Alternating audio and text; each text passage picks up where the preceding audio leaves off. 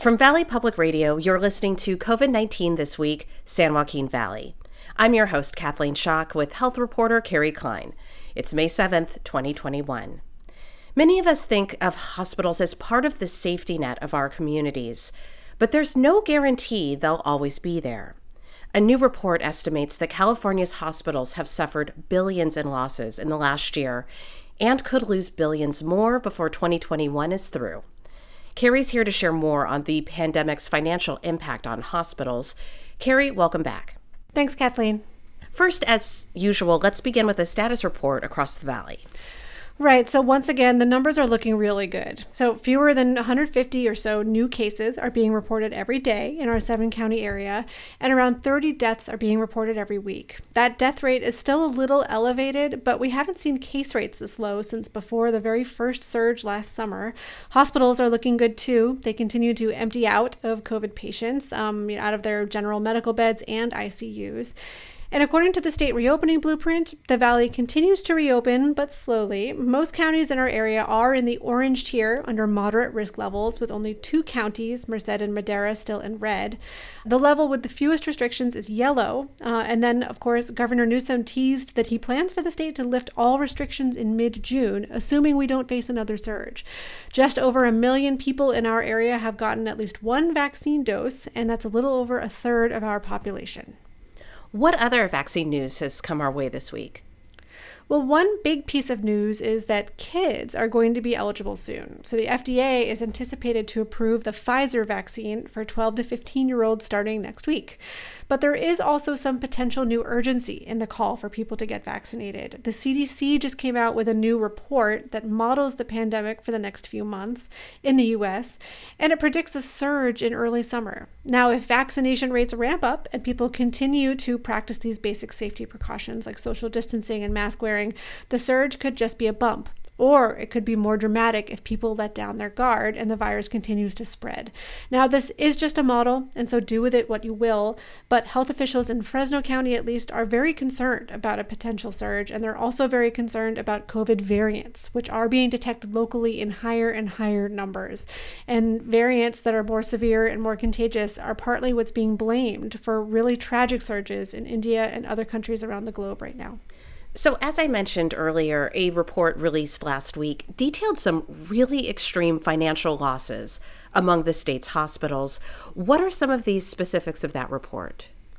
Right. So this was commissioned for an outside consulting company by the California Hospital Association, and it was based on survey data from hospitals around the state. And the key points are that hospital finances are looking really bad. Even after billions in aid from the federal government, California's hospitals still suffered losses in the last year, upwards of $8 billion. Now, that's not across the board. Some hospitals fared better than others, but the report estimates that nearly 3/4 of hospitals either lost money in the last year or struggled to break even. And of course, the pandemic isn't over yet, and the forecast for 2021 is also dim. Here's California Hospital Association President Carmela Coyle in a media call about the report last week. In 2019, 51% of California's hospitals, basically half of all California's hospitals, had barely sufficient margins. In 2020, that rose to 71% of California's hospitals with barely sufficient margins. And in 2021, they are estimating 55 to 60% of California's hospitals, now the majority, have barely sufficient operating margins. Why is it so hard for hospitals to make money this year? I mean, at times, weren't they seeing record high numbers of patients? Yeah, I had those questions too. And, it turns out the answer has many parts. Of course, it's complicated. To learn more, I spoke with Gary Herbst, the CEO of Cahuilla Delta Medical Center in Visalia. The bottom line for his hospital, he says, is that even after federal relief funding, the hospital ended up with operating losses last year of around $23 million. And in a typical year, they usually end with a profit around $15 million. So you can do the math on how big a downswing that was. One big reason was the loss of non-emergency procedures. For Cahuilla Health in particular, he says, elective surgeries are really what sustains the hospital. And as we all likely remember, elective surgeries were canceled for many months. And even after they were brought back, patients have been reluctant to go back to hospitals. But there's also the cost of treating COVID patients. Herb said that in a 13-month period, the hospital discharged 2,500 COVID patients, which together incurred a loss of $12 million just right there. Those patients primarily are suffering an acute respiratory distress, condition.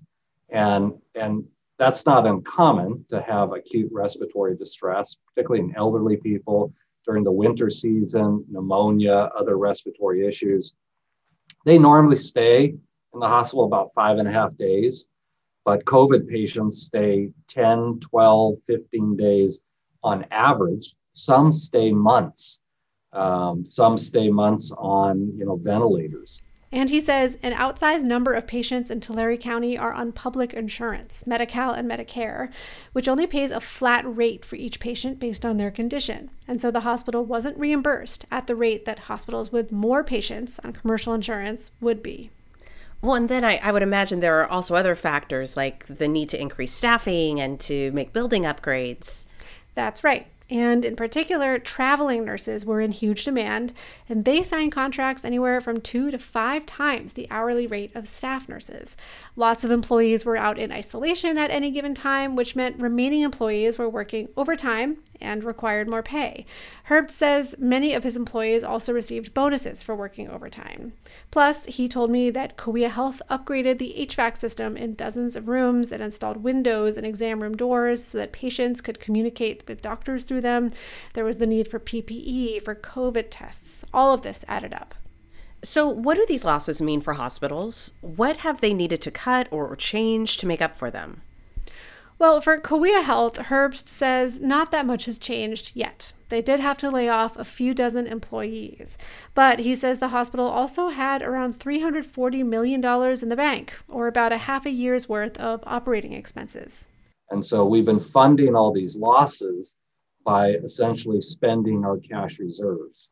But you can only spend them so far, and then you run the risk of defaulting on your debt because the bondholders expect you to have a certain amount of cash always on hand. So a lot of hospitals have dipped below that, but we haven't. But on the other hand, other hospitals, have had to lay off swaths of employees or furloughed them, or they've reduced their benefits.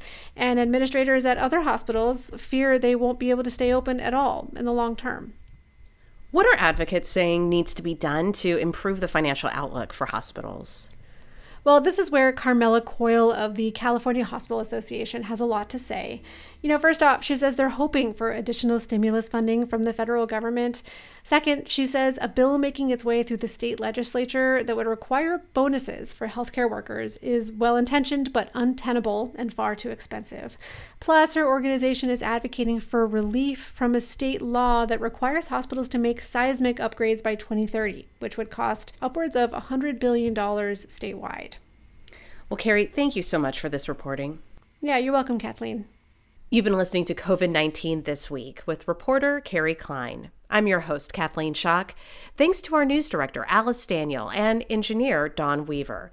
We'll be back next week, and be sure to check out our other weekly podcast, Valley Edition. All this and more at kvpr.org.